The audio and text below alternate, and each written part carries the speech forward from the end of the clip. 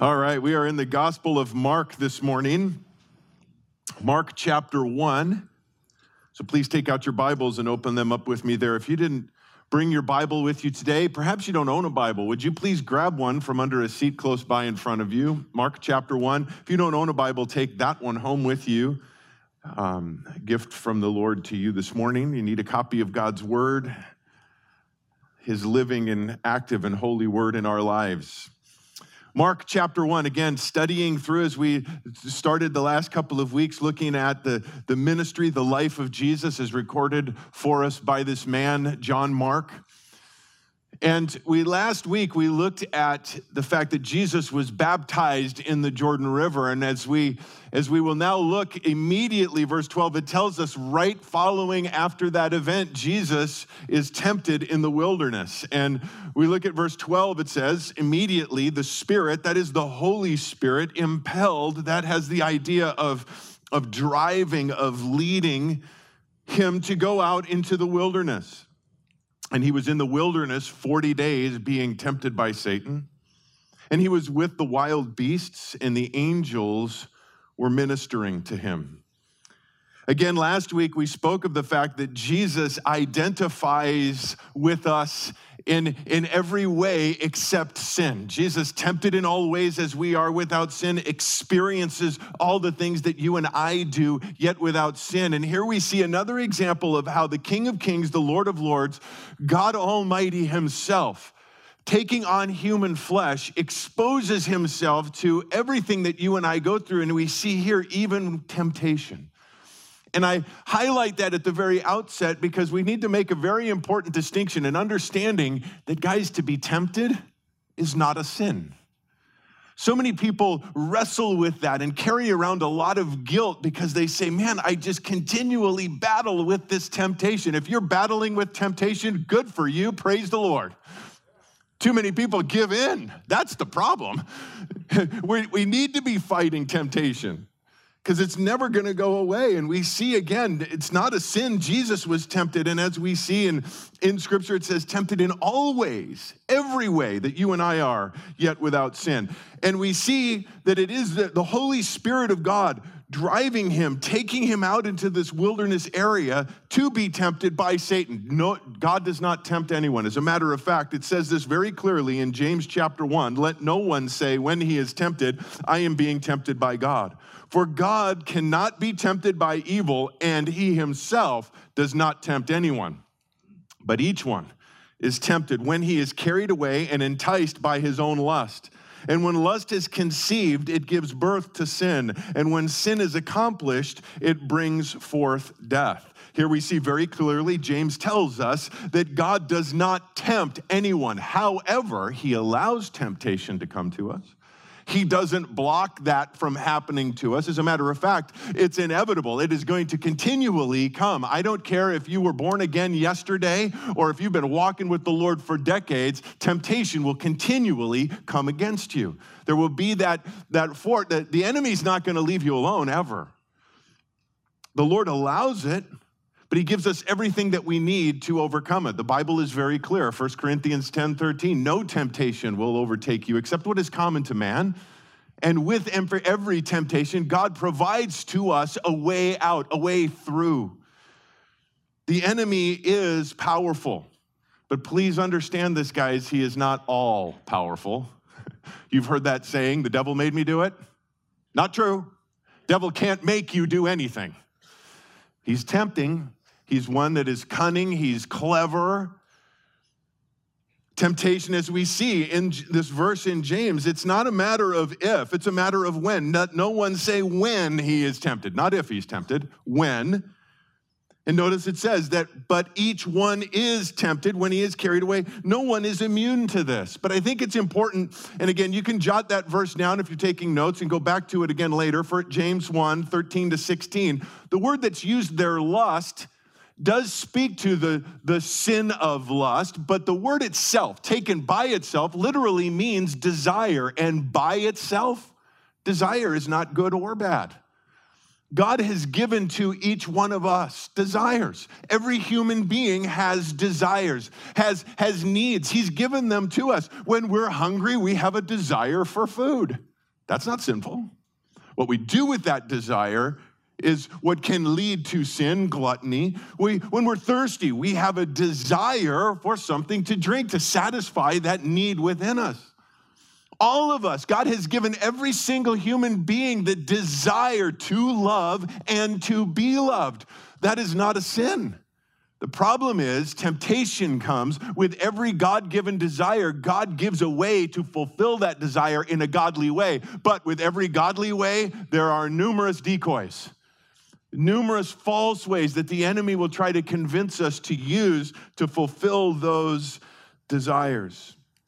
And that's even when we look at that verse, it says, but each one is tempted when he is carried away and enticed. Those two words, carried away and enticed, different words, but similar meaning. They talk about being baited, being drawn in. Again, using that term, that word decoy, if you would. I don't know if any of you have grown up hunting. I did in Colorado, did a lot of hunting, did a little bit of bird hunting, more of that in college. And one of the things with that, again, decoys, putting out decoys. They look like ducks. You get somebody who can blow the call, it sound like ducks, and the ducks come flying in thinking, hey, everything's great. Got another thing coming. The decoys that are there, and that's what is used there, a decoy, a deception. And when it tells us here that when the desire has conceived, it gives birth to sin. Conception there that is used, that's a decision that human beings make, that you and I make to mix the desire and the decoy. That's when it becomes sin. If we take that God-given desire and use God-given ways to fulfill that, that's not sin.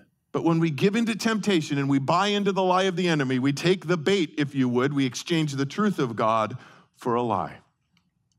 Would you turn with me back to the Gospel of Matthew, chapter 4. Matthew immediately precedes Mark, so you just need to flip back a few pages, because Mark only gives 2 verses to this. And we'll see that often as we go through Mark. I mentioned he kind of gives us the snapshot at times. There are some stories that he expands more than in the other Gospels, but here's an example where he gives 2 verses that Matthew actually gives 11 to. And I think it's important that we look at this because, again, Jesus identifying us, taking on human flesh, becoming one of us. Guys, understand that Jesus faced the temptation against the enemy in the wilderness in his humanity. Jesus, fully God and fully man, yes, but he faced the temptation in his humanity. And we see that as we begin in verse 1 of Matthew chapter 4. It says, then Jesus was led by the Spirit into the wilderness to be tempted by the devil. And after he had fasted 40 days and 40 nights, he then became hungry. One of the greatest understatements in the Bible, I think. Again, in his humanity, fasting 40 days and 40 nights. In his most vulnerable spot physically, but his most powerful spot spiritually. Because during that 40 days, guys, and when fasting, and when we fast in our lives, we are putting aside the physical desire for food so that we can focus on our spiritual need of fellowship with the Father. And that's what Jesus was doing during those 40 days. And he is most ready in that for what will follow. He follows the filling of the Holy Spirit. We saw that when he was baptized. He being led by the Spirit into the wilderness, away from all of the distractions, all of that type of thing. Guys, understand this too. The Spirit will never lead us where the power of God won't keep us. So he is led into the wilderness. And sometimes we end up in those wilderness situations, those places in our lives where we're like, Lord, why are you doing this? Why am I here? What did I do wrong? And the Lord is saying, I brought you here to get you away from everything else because I have something I need to pour into you.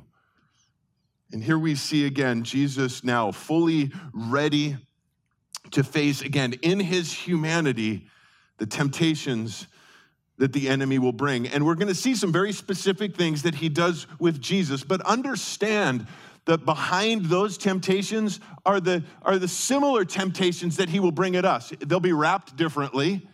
They'll come in different forms, if you would, but a lot of them will follow the same direction. Let's look at verse 3, first of all, the first temptation. And here he is trying to get Jesus to doubt the Father's provision, as he does with you and I so often. Verse 3, the tempter came and said to him, if you are the Son of God, or since you are the Son of God, command that these stones become bread. Can you imagine? You have been in the wilderness for 40 days, 40 nights, haven't eaten anything, and you have the power to tell that rock to become a loaf of bread. And that is what he's trying to do here. He's getting us to doubt God's provision, his love. In essence, he's saying, the Father doesn't really care for you. Look what following him in his direction has gotten you. You're about to starve to death. It's about time you take matters into your own hands. And so often, that's what the enemy will do with us. Saying, you're in this position because you're following God, right? You know, if you would just do this, you could get out of this a whole lot faster. God says this, yeah, okay, well, but know that here's another way. And again, there's the decoy. Temptation often strikes at the area that we define as our most desperate need. We see that here, no doubt, after 40 days, most desperate need for food. But what is that in your life? Where are you in your walk, in your trusting with the Lord, and you're feeling a little desperate about the situation? And the enemy will attack you there. Could it be financial? Saying, you know, I've been following the Lord in this, and man, but we're really struggling financially. Could it be in a job situation? Perhaps in your marriage or lack thereof. Maybe you are holding out on the promise that God says in his word, don't be unequally yoked. So you're holding out for that Christian man or woman in your life, and you're holding out for that, but it just doesn't seem to be coming. And the enemy is saying, hey, look where following God's got you. You're single, you're lonely. You know what? If you were to follow this route here, you could even bring that person to Christ. The ends justify the means. Never. Maybe it's a desire to be accepted. And you're feeling like, man, everybody else seems to be doing this and in that crowd and running and doing this type of thing, and I'm left out of that. And the enemy will say, hey, if you simply compromise in a couple of these areas, you can get into that crowd. But again, in that, he'll bring it all along, ends justifying the means. Hey, you'll be popular then. Can you imagine what you could do for Jesus if you were popular? If the enemy can get us to stress out over physical and emotional things, he knows that we will be letting our guard down in spiritual things. Look how Jesus responds in verse 4. He said, but he answered him and said, it is written, man shall not live on bread alone, but on every word that proceeds out of the mouth of God.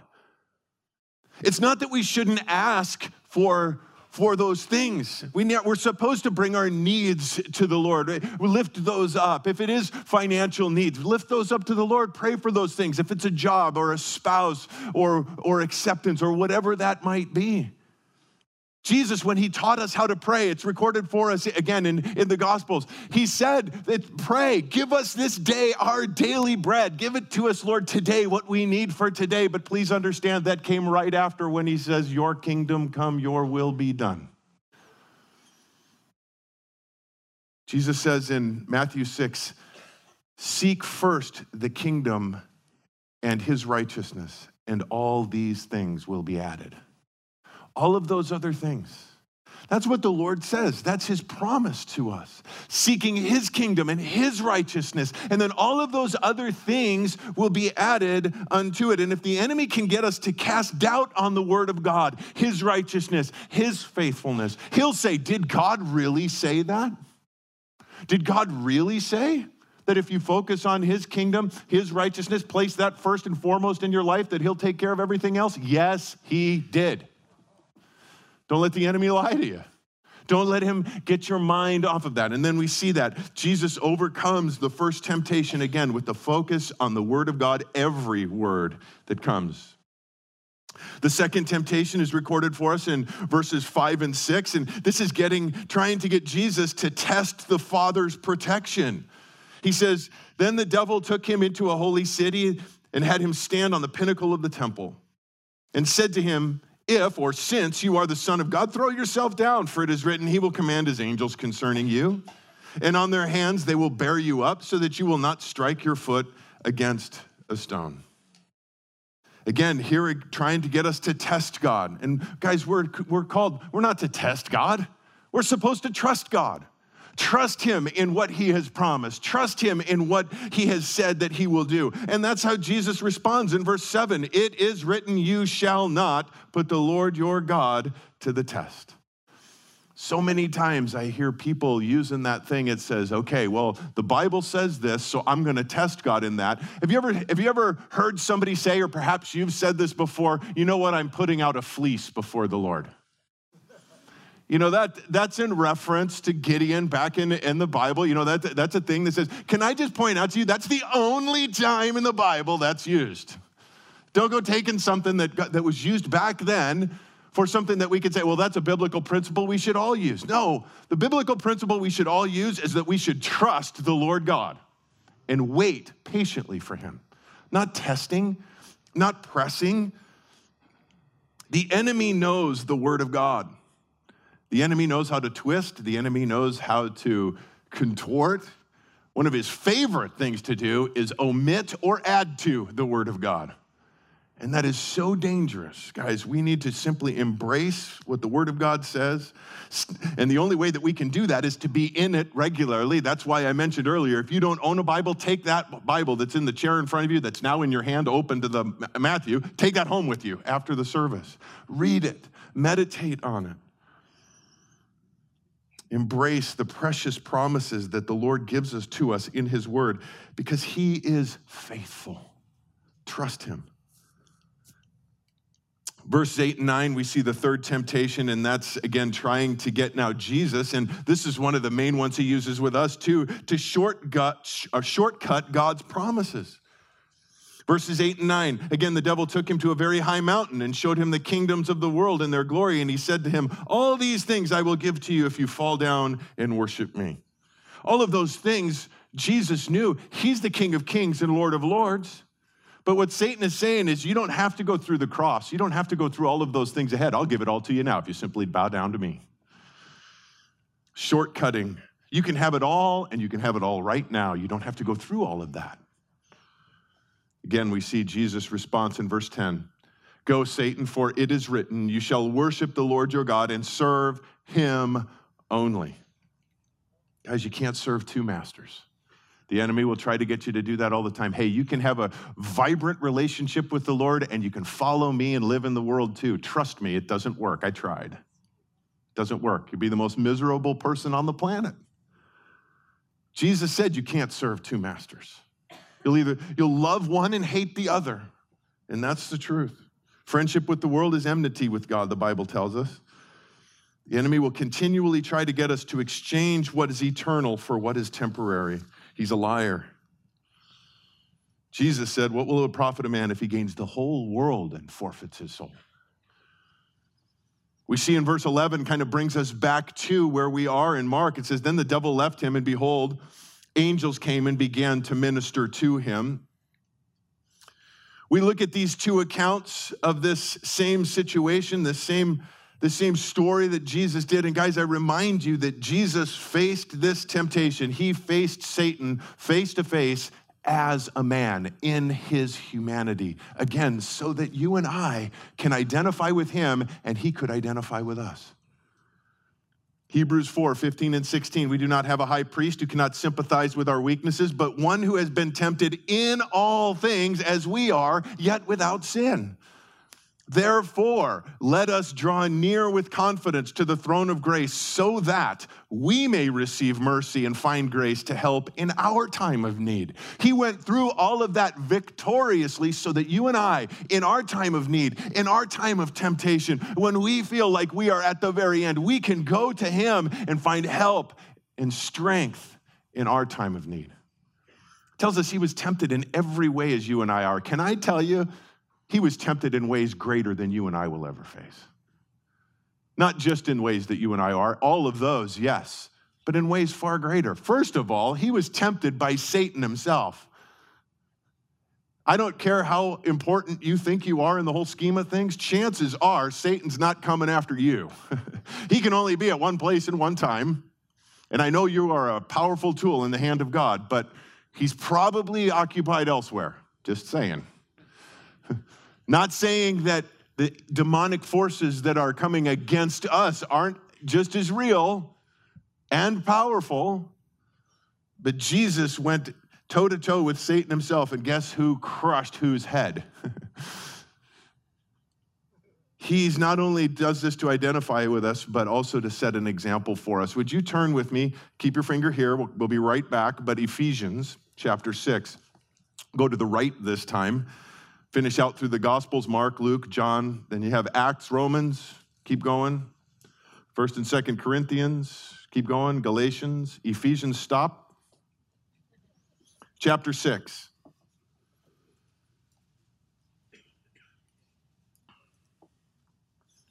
Again, in his humanity and in our humanity, facing the same spiritual enemy, Paul tells us this in verse 11, put on the full armor of God so that you will be able to stand firm against the schemes of the devil. Notice again there, being tempted is not a sin.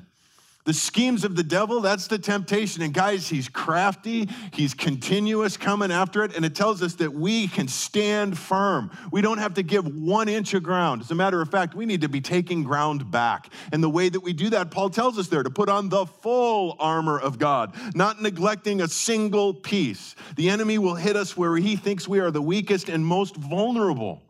So that's why we need the full armor of God. Notice verse 12, our struggle is not against flesh and blood. That's one of his big deceptions as he tries to make it about that. It's not. Our struggle is against the rulers, against powers, against the world forces of this darkness, against spiritual forces of wickedness in the heavenly places. Therefore, because of that, take up, again, note, the full armor of God so that you will be able to resist in the evil day, having done everything to stand firm. Now, he goes through here this armor that we are to put on. Verse 14, stand firm, therefore, having girded your loins. That's the belt of truth. Guys, you are holding the truth of God in your hands. That is why the word of God is so important, such an amazing gift to us. That's why we spend so much time studying through it, verse by verse, chapter by chapter, book by book. Our continual encouragement to you to be in the Word of God. Yes, daily devotionals are great. Other Christian books are awesome, but nothing takes the place of the Word of God because in this is truth. Having the truth as a belt, holding everything else in place. Put on the breastplate of righteousness, guarding our hearts. Above all things, the Bible says, guys, we are to guard our hearts. Having shod your feet with the preparation of the gospel of peace, in addition to all, taking up the shield of faith, which you will be able to extinguish all the flaming arrows of the evil one. Verse 17, and take the helmet of salvation and the sword of the Spirit, which is the word of God. The helmet of salvation, those two pieces at the end there, focus in just a second, the helmet of salvation. Understand this, guys. Though Jesus defeated him in these temptations in the wilderness, he ultimately and fully and completely and eternally defeated him at the cross on Calvary because the tomb is empty, guys, crushed the head of our enemy forever. And the helmet of salvation, guarding our minds there, because that's the enemy wants to battle for our minds. Guys, understand, because of salvation, because we are born again, we fight from a position of victory. We're not fighting for victory, we're fighting from it. Ultimately won for us at Calvary. The helmet of salvation. And here, the only offensive weapon that is used, the sword of the Spirit, the word of God. Guys, understand, Jesus used that over and over again. Remember, he says, it is written, it is written, it is written. The Lord used the sword of the word to defeat the enemy every time. And we have the same weapons that Jesus used in his humanity to defeat the enemy. You and I have them. The word of God, the Spirit of God, ministered to by the angels of God. Hebrews tells us that is as well for us. I just think that this is such an important truth because so many times we find ourselves battling and fighting in this, and we feel like we're fighting a losing battle. Guys, we are fighting from the winning side of this. And if you're struggling with sin, not against temptation, because again, that's going to continue to happen, but find yourself losing that battle over and over again, guys, the truth, the secret, the access to victory is through Jesus. Remember last week we talked about that as born-again believers, we are in Christ. Jesus used the illustration of the vine and the branches. He said that he is the vine and we are the branches. Apart from him, a branch can't do anything except crumble and perish and die. Can't bear fruit, can't do anything that it was created to do unless it is attached to the vine, drawing its nourishment, drawing everything that it needs from the vine. And Jesus says, I'm the vine. Abide in me and I in you, you will bear fruit. Abiding in him. Well, Jesus, as we see back to Mark, after this, it says, verse 14, now after John had been taken into custody, that's John the Baptist, he was taken into custody and eventually executed, beheaded by Herod, King Herod. When he had been taken into custody, Jesus came into Galilee, the region of Galilee, preaching the gospel of God, and saying, the time is fulfilled and the kingdom of God is at hand. Repent and believe in the gospel. Jesus' message as he begins to preach, notice again, the gospel of God. The good news of God that has been proclaimed and declared from before the foundation of the world. It is through that the power of God is displayed. Salvation available to everyone who will simply believe and receive the gospel message. And Jesus said the time is fulfilled. The time has completely come for this to take place. God's timing is perfect. God has this perfectly planned out. The world was in such a situation where it was perfect in God's timetable that Jesus would come. Rome was in control. Pax Romana, the peace of Rome. Those that were under submission to Rome at times didn't think it was all that peaceful, but there was peace overall around the world because Rome was in control. Nobody questioned that. If you did, you weren't around long. The roads, the system of travel that Rome built, some of those roads are still around. The language that was used, again, internationally for the most part, people had the Greek language that was being used. Perfect timing. Galatians 4 says this, beginning in verse 4, but when the fullness of time came, God's perfect timing, God's perfect plan, his perfect timetable, when the fullness of time came, God sent forth his son, born of a woman, born under the law, so that he might redeem those who were under the law. That's you and I, that we might receive the adoption as sons. Again, there is the gospel. When the fullness of time came, God sent his only son under the law. He followed it completely, kept it, he fulfilled it, and then he paid the full penalty. He paid its curse so that you and I could be redeemed, that you and I could receive the adoption as sons. The kingdom of God is at hand. Jesus proclaiming that God has a kingdom. And what he's saying there is that every kingdom has a king. And he's right here among you. Sovereign ruler of all things. The king was right there in their midst. Repent. Turn away. That repenting simply means to turn from. Believe means to put your trust in, put your faith in the gospel, in the good news of God. It tells us, as we continue, verse 16, as he was going along by the Sea of Galilee, he saw Simon and Andrew, the brother of Simon, casting a net into the sea, for they were fishermen. Verse 17, Jesus said to them, follow me, fishers of men. Immediately they left their nets and followed him. Going on a little farther, he saw James, the son of Zebedee, and John, his brother, who were also in the boat mending the nets. And immediately he called them, and they left their father Zebedee in the boat with the hired servants and went away to follow him. Jesus, we see here, calling the first of his disciples to follow him as disciples. And there is biblical evidence to suggest that all of the disciples that were called, of the 12, were all under the age of 20, except Peter, who was probably in his early 20s. And I don't have time to go into that. Perhaps as we continue to go through the Gospels, and we'll have some time to go into that because I think it's pretty fascinating. But I think it's pretty amazing to think that Jesus called a bunch of teenage boys to go and change the world. We way underestimate the value and the potential in our teenagers.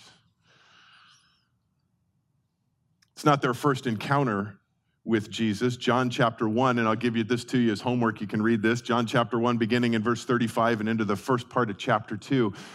We're told that a while before this took place, several months, some believe even perhaps a year or so before, Jesus was coming back from the time of his temptation in the wilderness. And when he came back to being where he had been baptized, when he comes back those 40 days later, John points him out and says, "Behold, the Lamb of God." And there were two of John's disciples that were standing around that heard that. One was Andrew, the other John, two of the four young men that we just read about in our verses in Mark. And when they heard John point to Jesus, say, "Behold, the Lamb of God," it tells us that they started following Jesus. They were kind of trailing behind him, if you would. It says that Jesus notices that, and he turns to him, and he asks an interesting question. He says, "What are you guys looking for?"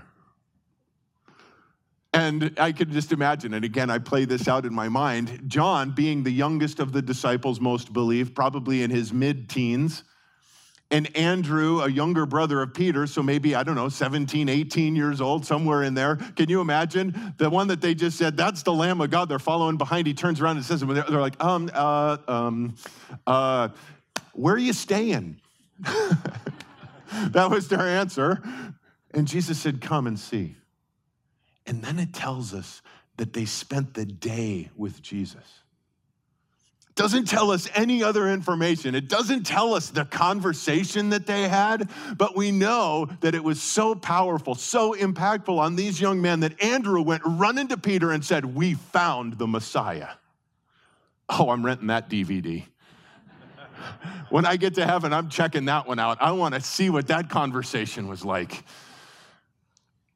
And so Peter then comes, and Jesus, that's where the exchange takes place between Peter and Jesus when he says, "You are Simon, son of Jonah, but you will be called Peter." Gives him that prophetic calling and changing his name there.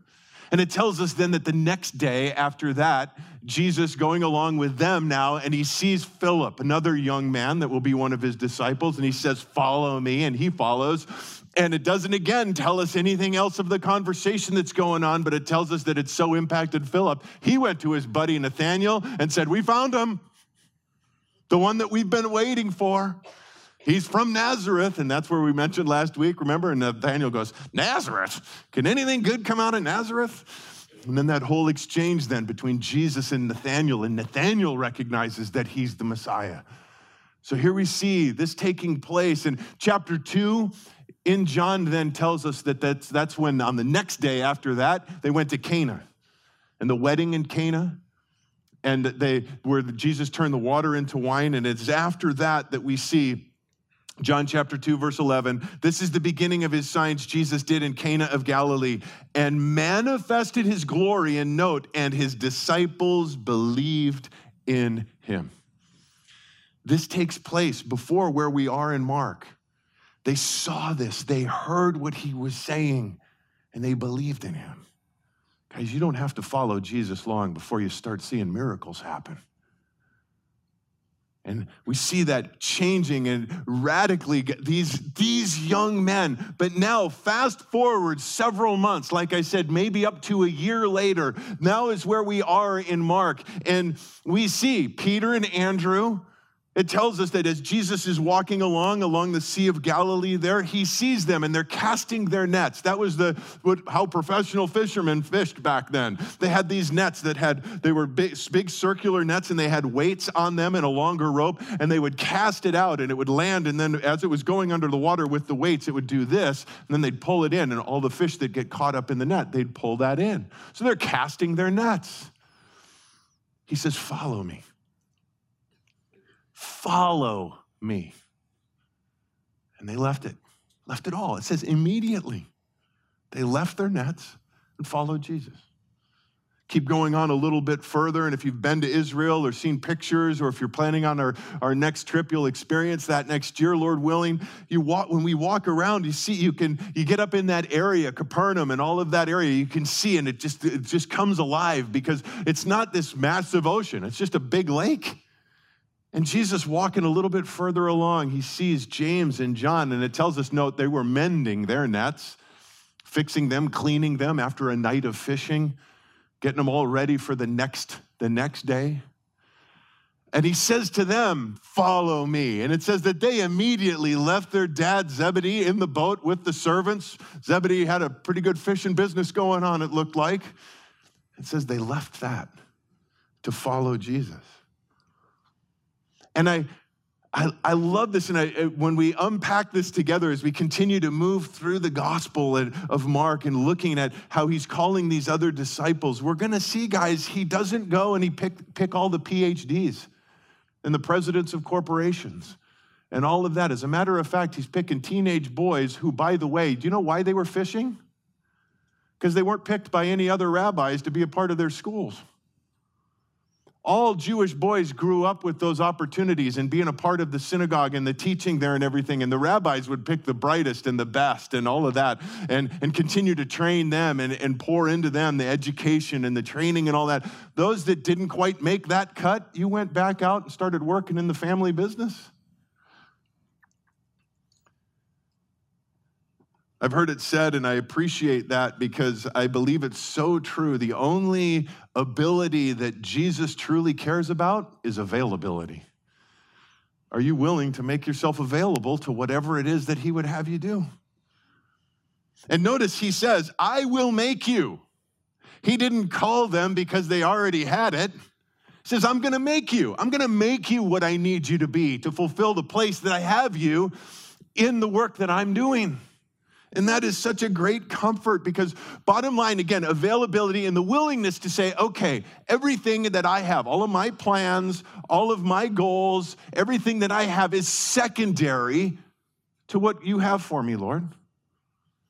We have to just have that willingness to say, God, whatever, it's all a gift from you anyway. Everything that we have is a gift from God. And to say, you know what, Lord, that's what you've given to me, thank you, but that's secondary to what you would have for me now.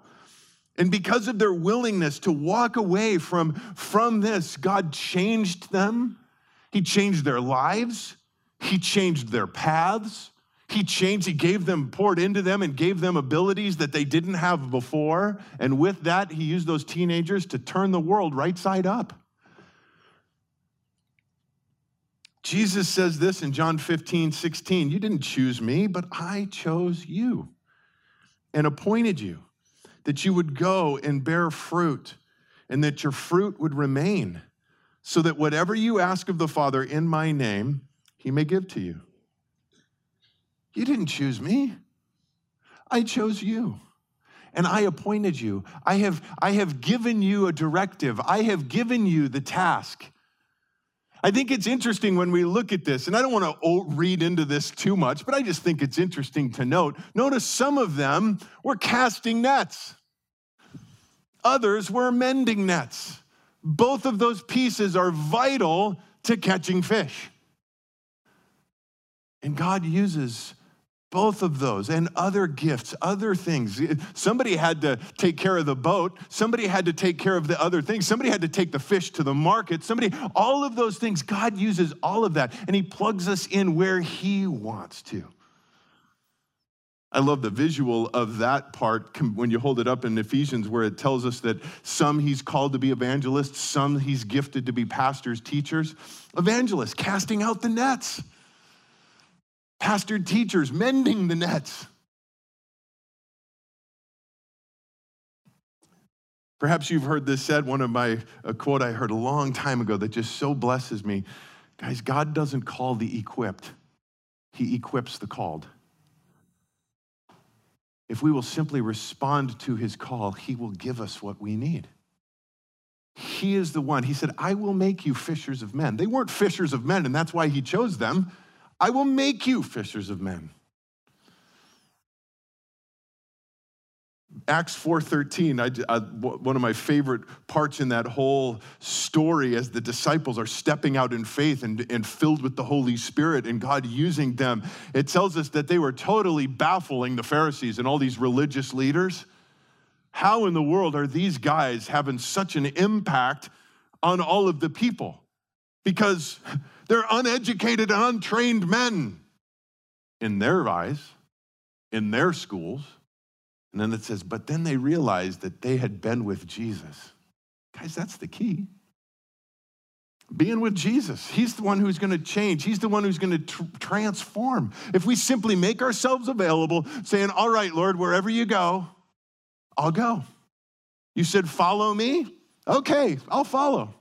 Can I point out something that to me is very obvious? Perhaps you missed that. But do you notice what wasn't asked and what wasn't answered? He said, follow me. Where? They didn't ask, and he didn't say. And can I say that I think that there's probably more than one of us in here that's the hurdle that you haven't gotten over?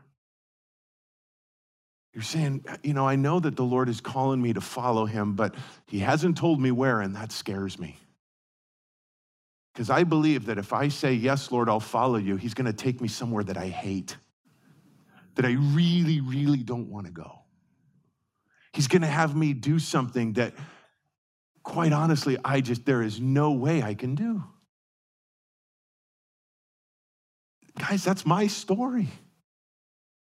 I grew up in Colorado. And I'm going to tell you, 25 years ago, you tell me I'm going to live in Phoenix, I'd say, you're nuts. There is no way. You got to be crazy to live in Phoenix. It's 115 degrees down there. Are you nuts? Guys, you couldn't get me out of Surprise now unless God said go. I love this place. This is home for me and my family. There's no other way. I don't want to be anywhere else. If you told me 10 years ago I'd be doing this right now, I'd say, you are crazy. I can't get up in front of 10 people. But again, he's the one who does it. And we need to simply trust. You need to say, all right, Lord, you're saying follow you? Okay, I trust you. I give up control. I'm going to let you do what you do. You're God. You're all powerful. You know everything. And you're asking me to follow you? Okay. I know there's some in here today or watching online. The Lord right now is even calling you to follow him for the very first time. You've never taken that step to follow him. You've never stepped after him. And I want to go back. Would you go with me just as we close? Go back with me to verse 15 because Jesus says this. The time is fulfilled. The time is perfect. You are not here today. You're not listening to the sound of my voice right now by accident. This is a divine appointment that God has for you. And he says, the time is fulfilled. The kingdom of God is at hand. Jesus is right here, right now. The risen King of Kings and Lord of Lords is right here, right now, and he has an appointment with you, and he is saying, follow me. He says, repent and believe in the gospel. Repent. That means to turn from what you're currently placing your trust in. Whether that is being a good person, going to church, reading your Bible, tithing. If you think those things will get you to heaven, you need to repent. Turn from that. And believe. That means to put your trust in. We call it faith. Put your trust in the gospel, in Jesus Christ. Trust in him and him alone. The gospel, that's the good news. But not just any good news. Notice it says the gospel. The gospel. There's only one that can save you. There's only one bit of good news that can save you. Good news isn't good news if it can't deliver what it promises. And that's the problem with all of these other forms that say all roads lead to heaven. You just got to da-da-da-da-da. Doesn't matter what you believe as long as you really believe it. That's a lie. And you might sound like good news, but it can't deliver what it promises, so that it's the worst news possible. The gospel. God so loved the world that he gave his only begotten son, that whoever believes in him will not perish but have everlasting life. That's the only way. Jesus said, I'm the way, the truth, and the life, and no one comes to the Father except through me. You have to come through him. But he has paved the way completely for you. Suffering and dying in your place on the cross, shedding his perfect blood for you to pay for every sin you've ever committed. But you have to put your faith in him. And for all of us with this, in Christ, following him fully. I've used this illustration before, so if you've heard it, bear with me. Perhaps it's just a good reminder. If you haven't, this really drives it home for me. What does it mean to put my faith in Jesus, in the gospel? There's a man lived a long time ago. His name was Charles Blondin, and he was world famous as a tightrope walker.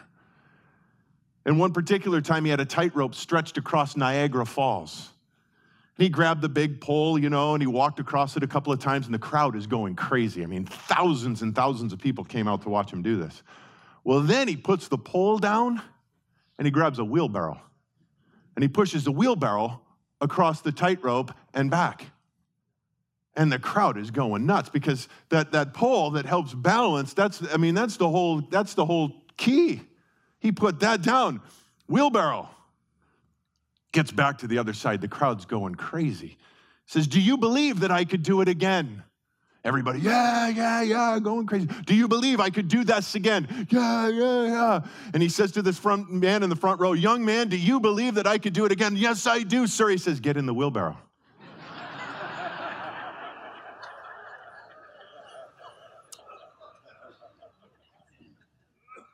That's what it means, guys.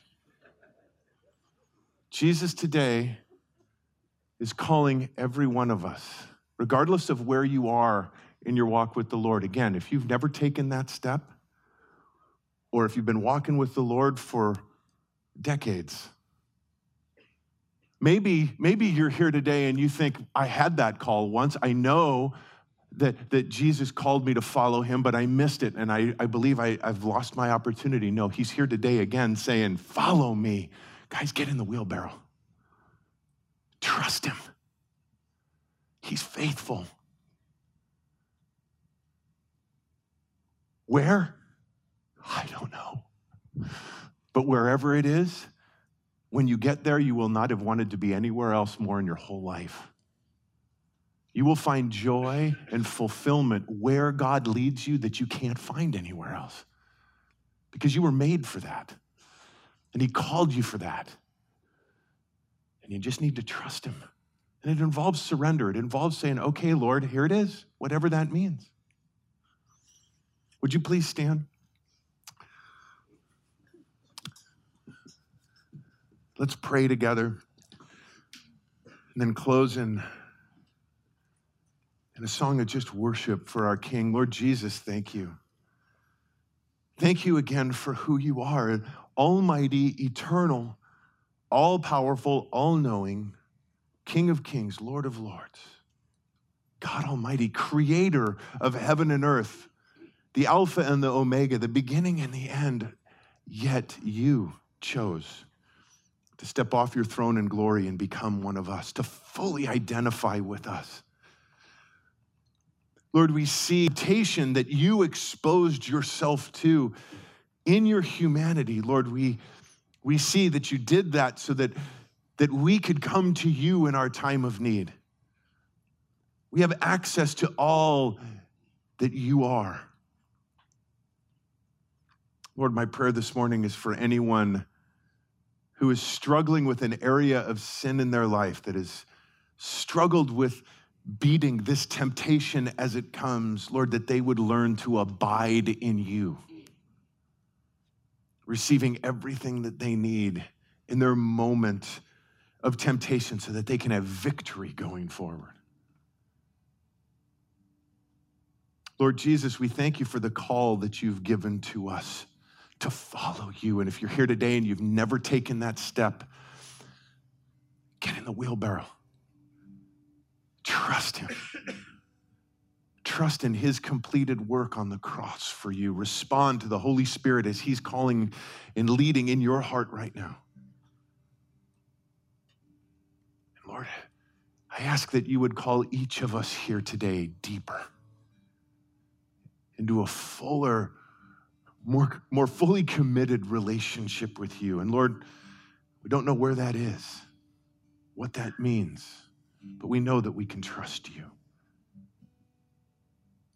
As we close in this time of worship, I'd like to ask if you need prayer for any reason, if you're here even right now and still struggling with this call in your life to follow the Lord, and wherever that might be, whatever it might entail, I'd like to invite you to come on forward, and we'll have prayer team members up here, elders, pastors, to pray with you. But maybe you just even want to come forward and just kneel down before the Lord and just give that up to him. I want to invite you, I want to encourage you to respond as the Holy Spirit moves and as the Lord Jesus calls you to follow him.